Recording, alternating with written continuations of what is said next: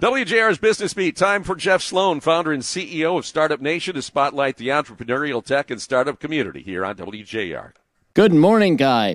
We're keeping an eye on the upcoming holiday shopping season. For some, holiday gift purchasing is already underway, while most soon will be engaging in the annual spend over the next couple of months as the holidays approach.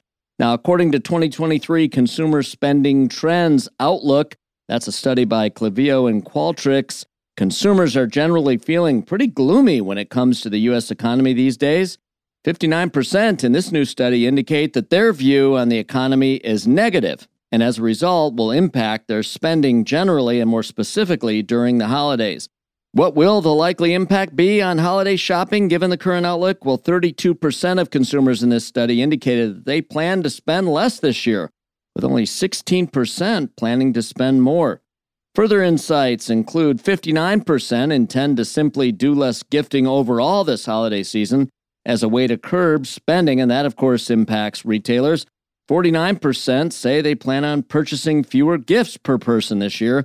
Again, a likely hit to retailers. And 41% will be looking to make purchases only on items that are on sale or are discounted. Now, the data does show some brand sectors will fare better than others. This year, consumers plan to spend more on food and beverages, for example, while they plan to spend less on luxury items like jewelry. And as anticipated, retailers need to have their e-commerce presence ready to rock, as this study indicates that most consumers will do their holiday buying this season online. So that is how this particular study sees it, Guy, at least as of right now. Of course, the holiday shopping season, a season so critical in any retailer's annual revenue picture.